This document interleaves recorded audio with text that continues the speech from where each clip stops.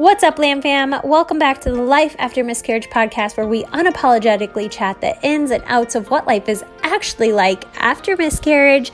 I'm your host, Shelly Metling, and with 4 angel babies myself and 1 rainbow baby here on earth, I have created a platform for you guys to share your stories. So sit back, relax, get ready to relate, laugh, and cry as we get real on what life is actually like after miscarriage in the 21st century.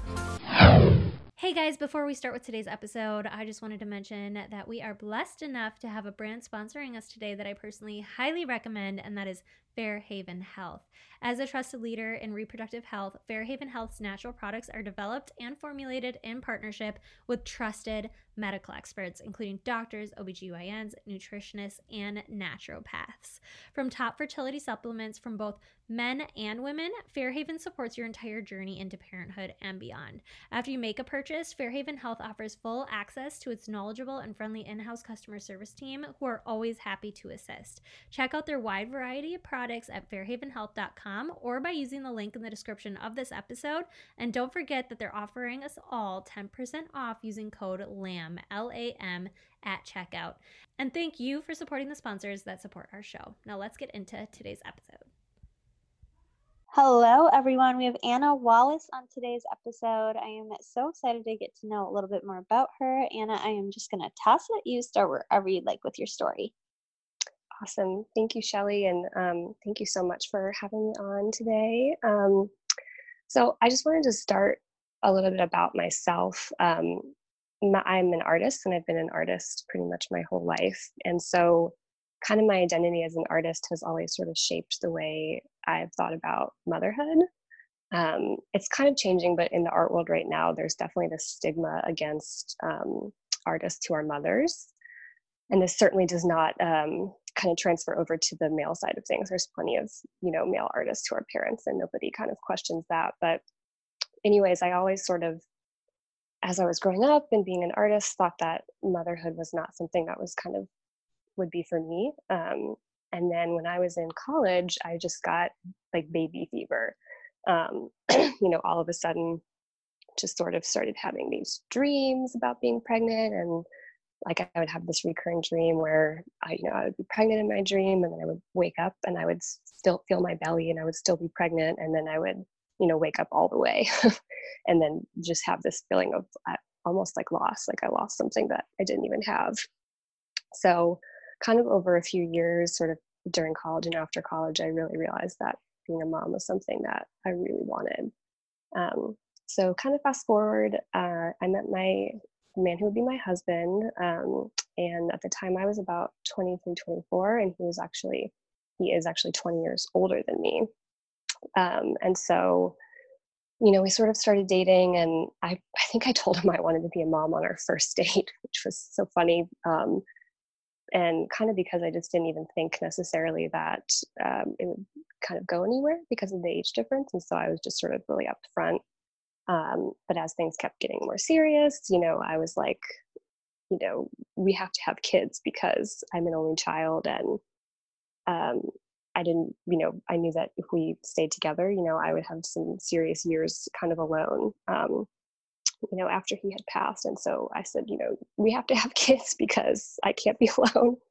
So he finally, was sort of like, yeah, we'll do that. That'll be in the cards for us. Because I think because of his age, he probably thought, he wouldn't even have kids for a long time. And so anyways, fast forward again, I finished graduate school and we bought a house and got married, and we waited about a year before we started trying. So we started trying in 2019 when I was 28 and he was 48.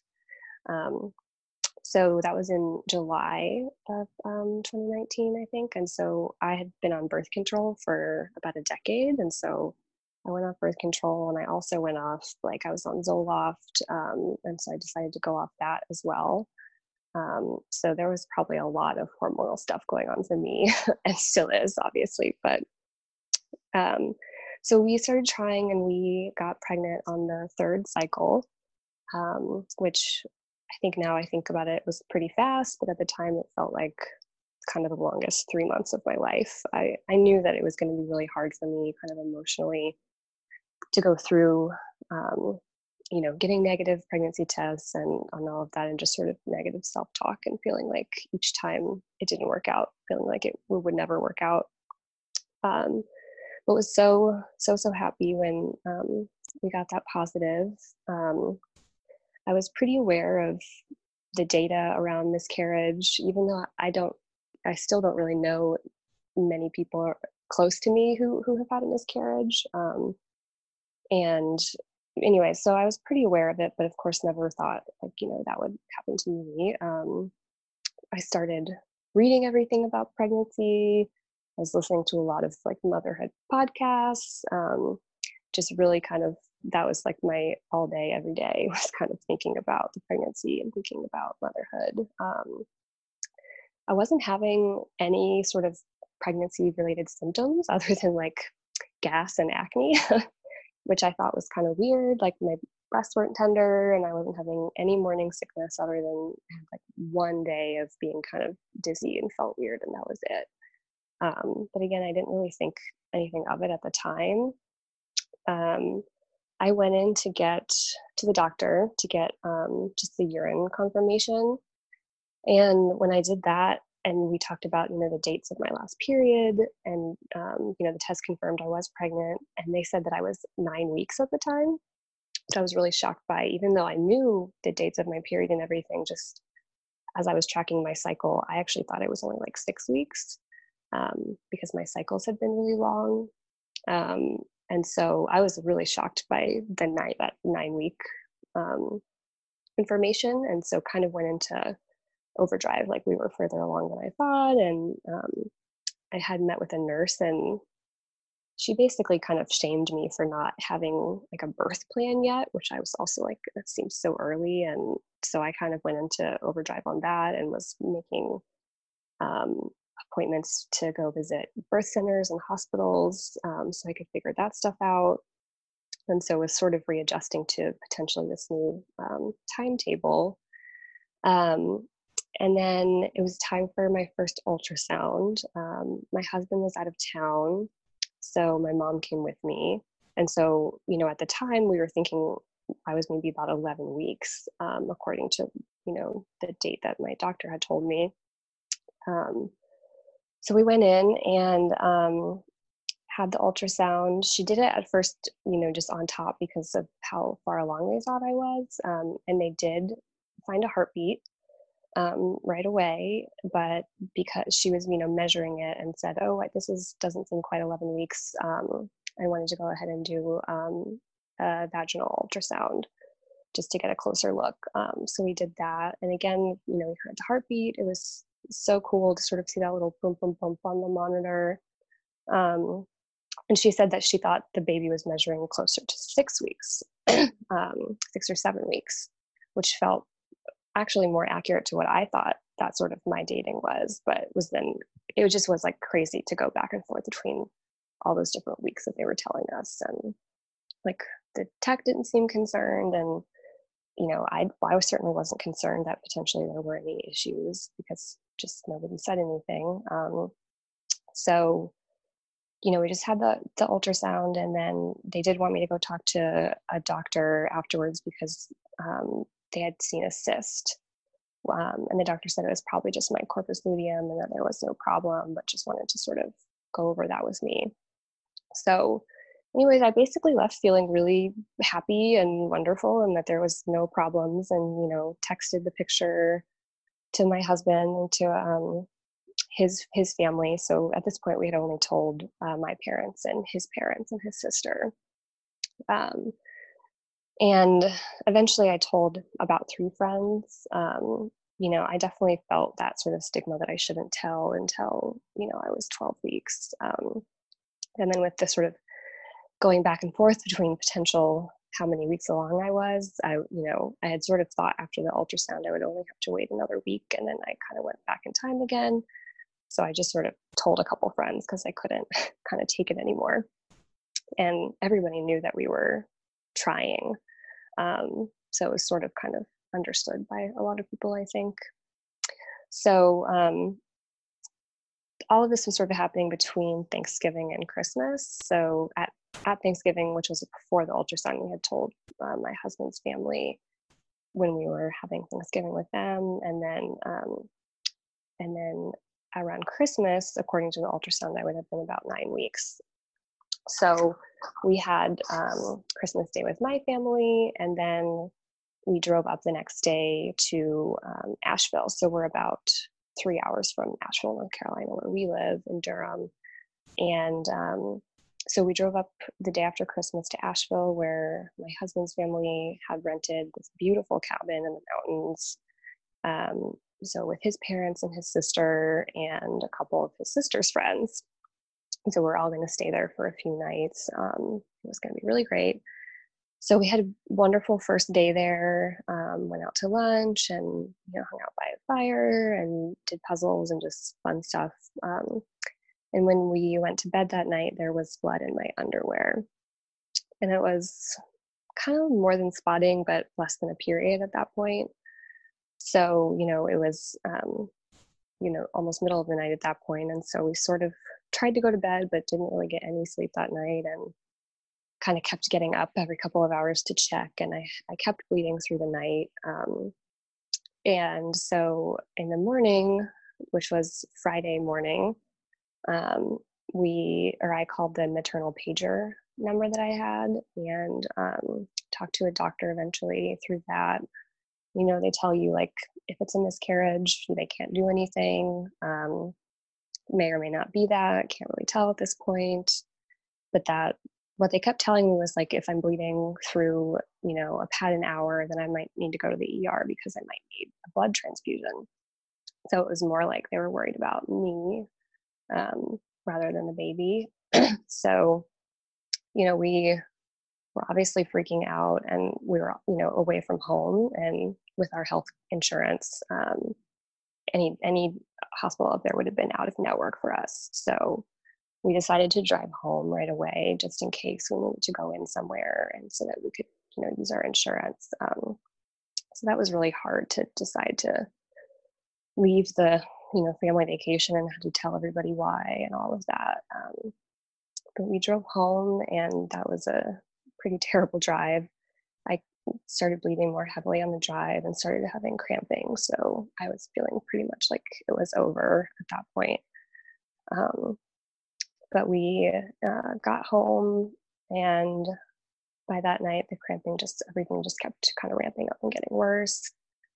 In the evening, I started passing clots, and, we just, again, like, hadn't slept the night before really, and were just kind of laying in bed together, crying and not sleeping again.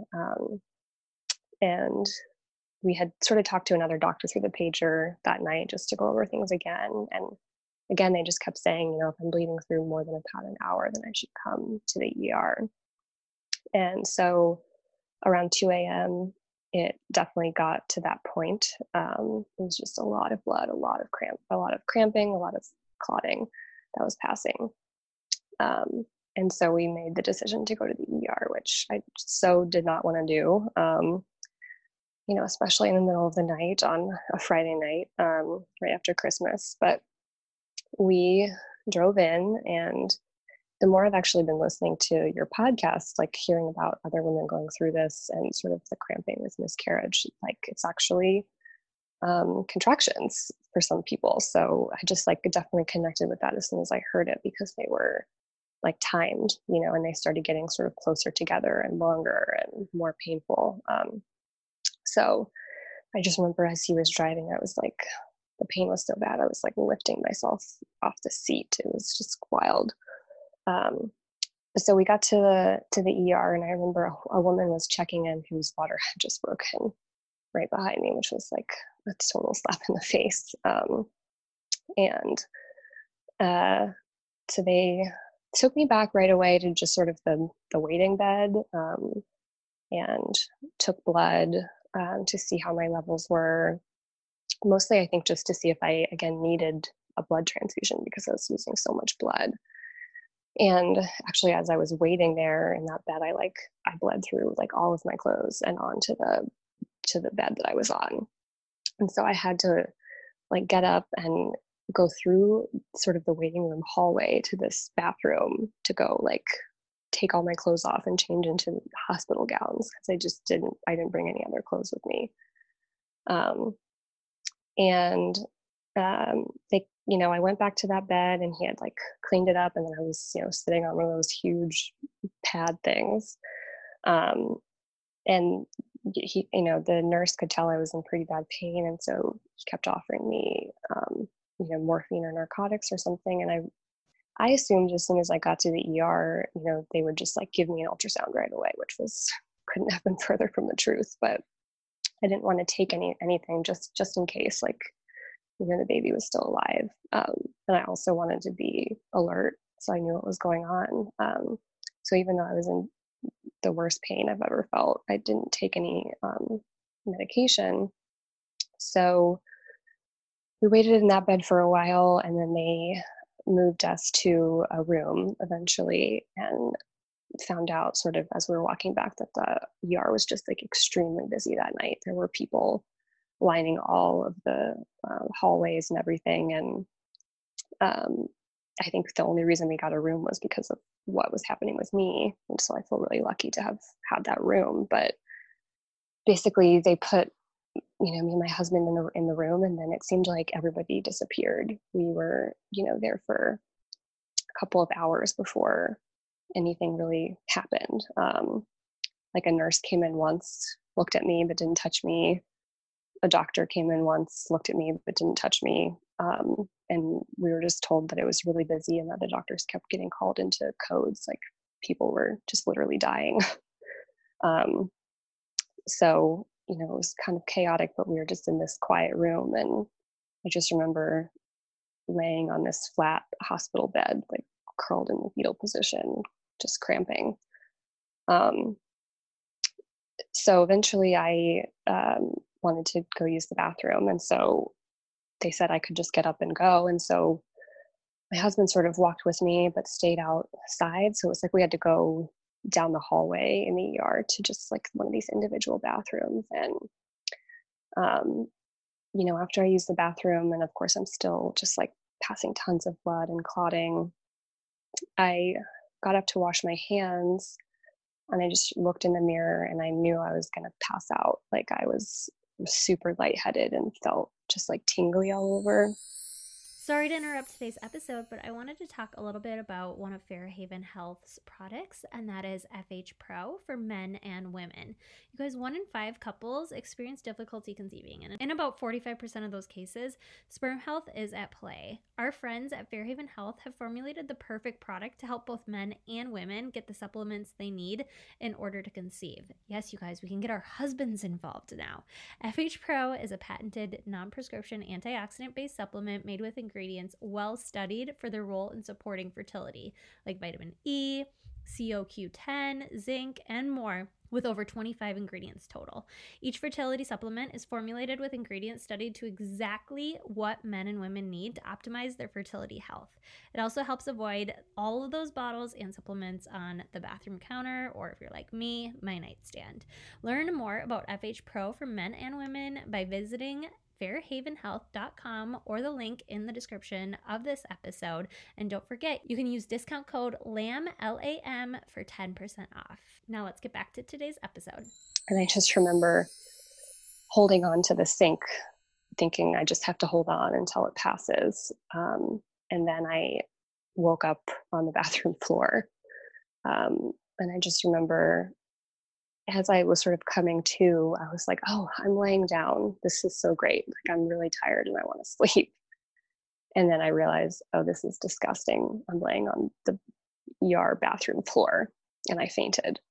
And so as soon as I was able to, I just like scrambled up, got up, because no one could hear me in that bathroom. I was just like, the door was locked. Like I was just alone in there. And I got out and managed to just like basically fell into my husband's arms, who was on the other side of the door, and he kind of yelled, "She's fainting." And these 2 nurses like grabbed me right away, plopped me in a rolling chair, and just like rolled me back to my room.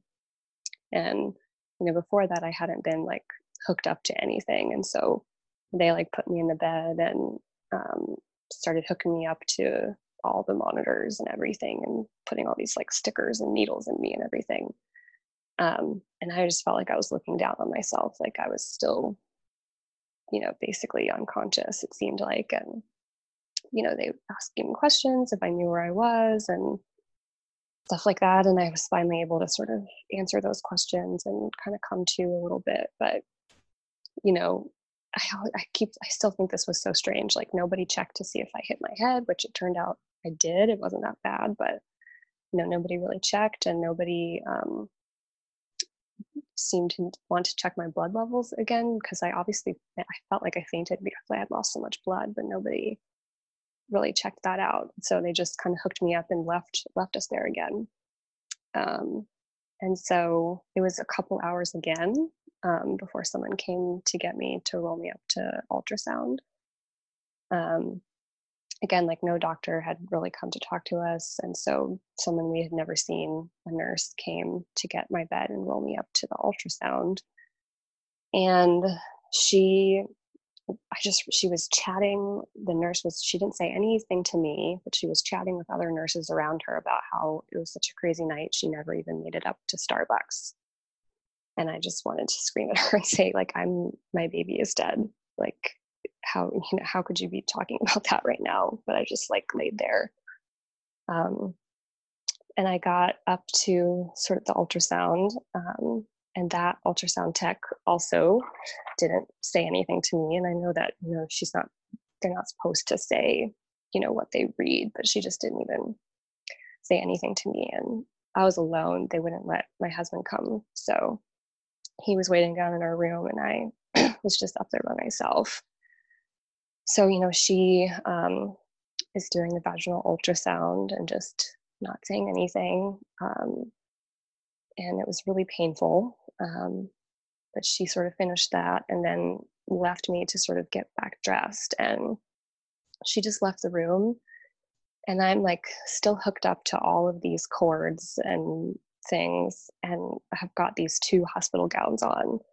And during the ultrasound, I had just been like free bleeding. And it was a total murder scene in there afterwards. Like there was blood literally, sorry to be graphic, but just like, dripping down my legs and onto the floor, and was all over the hospital gowns that I had been wearing. And because of the cords, I couldn't get the hospital gowns off to like clean myself. And so I was just like struggling there. Finally called this lady back who hadn't said anything to me, and had to ask her for help, which was just mortifying. She had to basically unhook all of my cords so we could get the hospital gowns off, et cetera, and get me clean gowns. So after that was sort of sorted out, I got rolled, back down to my room. And still at this point, nobody had told us that we lost the baby, even though, and we knew we did, but nobody had said it. And it was about, I feel like it was 6 or 7 a.m. at this point. And I feel like it was about to be a shift change. And so the night doctor finally came in and told us, yes, that, I'm having a miscarriage, but that the fetus was still inside me, which just honestly shocked me because I had just lost so much blood and clots. I just figured it had already come away. But they said it was still in there, although it was had loosened and was kind of close to coming out, I guess they thought.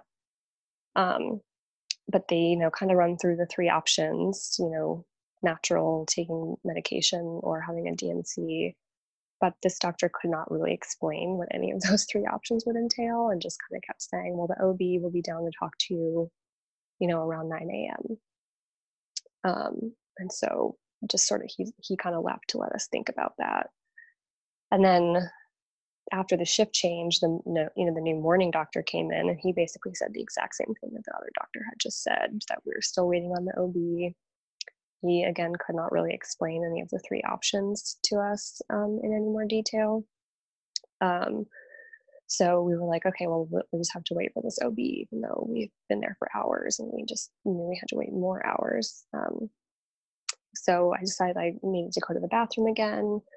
So this time I had, the nurses plug some of my cords so that I could be a little bit more free to move. And my husband came with me into the bathroom this time. And so as soon as I sat down in the toilet, I felt the baby come out, and I just knew right away what it was. And I looked down. It's so weird and horrible, but you see just in this toilet in a pool of blood is what you know was going to be your baby. And I told Eric, I told my husband, and I was sort of freaking out. I wanted to just get out of there. And he was like, we have to tell somebody, we have to get the nurse. And so he stayed in the bathroom, and I left, and I got the nurse, a new morning nurse that we had, who was actually really great. And I told her what had happened, and she put gloves on, and I just thought this was the most horrible job this poor woman had, but she got gloves on, and she gathered up the fetus to save, and said that the OB would probably look at it, but she said that she thought it looked like the full sack, which was good. So we went back to our room, and so by the time the OB finally came down, we were pretty sure we had thought the miscarriage was complete. And the OB was really great, and she finally sort of talked to us like humans and answered all of our questions, kind of, even though I feel like after all of this, the questions are just sort of building and building. But at the time, I felt like she answered all the questions I had, that I was probably a chromosomal abnormality. And, she even said that I was more likely to have a healthy pregnancy now that I had kind of got that out of my way. So that was pretty much it. After our conversation with her, we left the ER and we went home. And that was, just a couple of days after Christmas, in 2019. So she had told us to wait one cycle before trying again. And it took me about 5.5 weeks for my cycle to come back, which again felt just like the longest time ever. And kind of since the miscarriage, I've just been reading everything about it, talking to anybody I can find, even though, kind of as I said, I just don't really know anybody close to me that has had a miscarriage. None of my friends really close around me are having kids or have kids.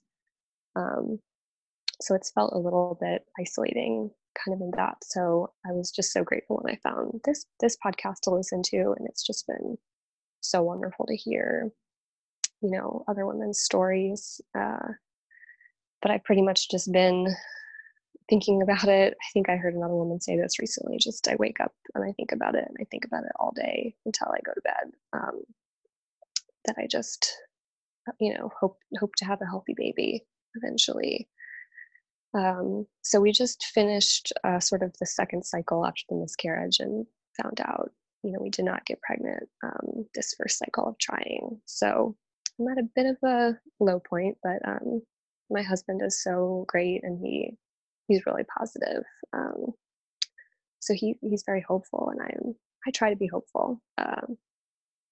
I'm young, and he is not so young, so that kind of stresses me out a little bit, even though most doctors don't like to kind of really say anything about men's fertility. And I certainly don't want him to ever feel like it could be, his fault, because it's not about fault at all. But just that kind of answers, would be great. And we just don't really have any right now. So the plan, currently is just to keep trying and see where that goes. Yeah, and I think that's the hardest part, is just like not having answers and being told to just do it again and hope for the best. Exactly. Yeah, it seems like there's got to be a better way. Right. I always call it Russian roulette. Like that's what I feel like. It's like playing Russian roulette with my children's lives and my emotions, and it's ridiculous. Yeah, absolutely. Ugh, girl, your story matches very closely with my first miscarriage, so it really hit home. Oh, the wow. whole ER experience. Yeah. It's rough, but I so appreciate you jumping on and sharing. You helped Yeah. me feel less alone. I'm sure you helped a lot of other women feel less alone, so I just really appreciate it. I always ask at the end of every episode, if you had one piece of advice for somebody in a similar situation, what would it be? Yeah. So kind of, as I said, I'm definitely, I'm in the thick of it, and I kind of feel like it's a little bit wild for me to try to give somebody else advice right now, but I'll do my best. For me, I struggle with depression and anxiety, and especially because I'm off, any medication that I had been previously taking. Right now, I'm just like, desperately trying to kind of hold on to something and, stay as together as I can. So for me, I just need to get my mind off of it sometimes, and the only way I can do that is if I'm doing something that kind of takes my whole brain. Because if I can just be using part of my brain, then the other part of my brain is going to be thinking about babies. So for me, those things kind of tend to be practicing yoga, or because I'm an artist, making art, maybe even cooking a meal, something like that. So, for me, mostly doing something kind of creative or productive. And so I guess my advice is to just try and find what that is for you, and just make sure that at least every day you do something that is so consuming, and so pleasurable for you that you can't possibly think about this tough stuff that's going on, and that just sort of gives your mind a little bit of a break, to then kind of come back refreshed. So absolutely, that's what I got. Yeah. Yeah, although mine wasn't productive, reality TV really helped me. I totally can relate to that. Stupid shows that you could just like shut your brain off to, and my husband's absolutely. like, "Oh my gosh, stop watching this." I'm like, "No, nope, I do what I want." Goodness. Now, if somebody wants to reach out to you, where could they do so? Yeah, Instagram would be great. It's Anna Wallace Made. And I also wanted to share, like, I haven't shared about this on Instagram yet. People are totally welcome to reach out to me, and I'm actually, as I said, I'm an artist, and so I've been working through some art about this experience, and so I'm hoping to kind of have some of that ready soon and share that as well on that platform. Super cool. Yeah. I love it. Well, thank you so much. And I appreciate you jumping on this morning, and we will stay in touch. Awesome. I'm here if you need anything, and thank you we'll so talk much. soon. Thank you so much. I appreciate it. Thank you so much for listening. If you enjoyed this episode, make sure you share it with a friend who could find it useful, or share it on your Instagram stories. Tag myself, tag my guest, so that we can personally thank you. This is a Lamb Fam, you guys. We're not in this alone. We're creating this ripple effect together.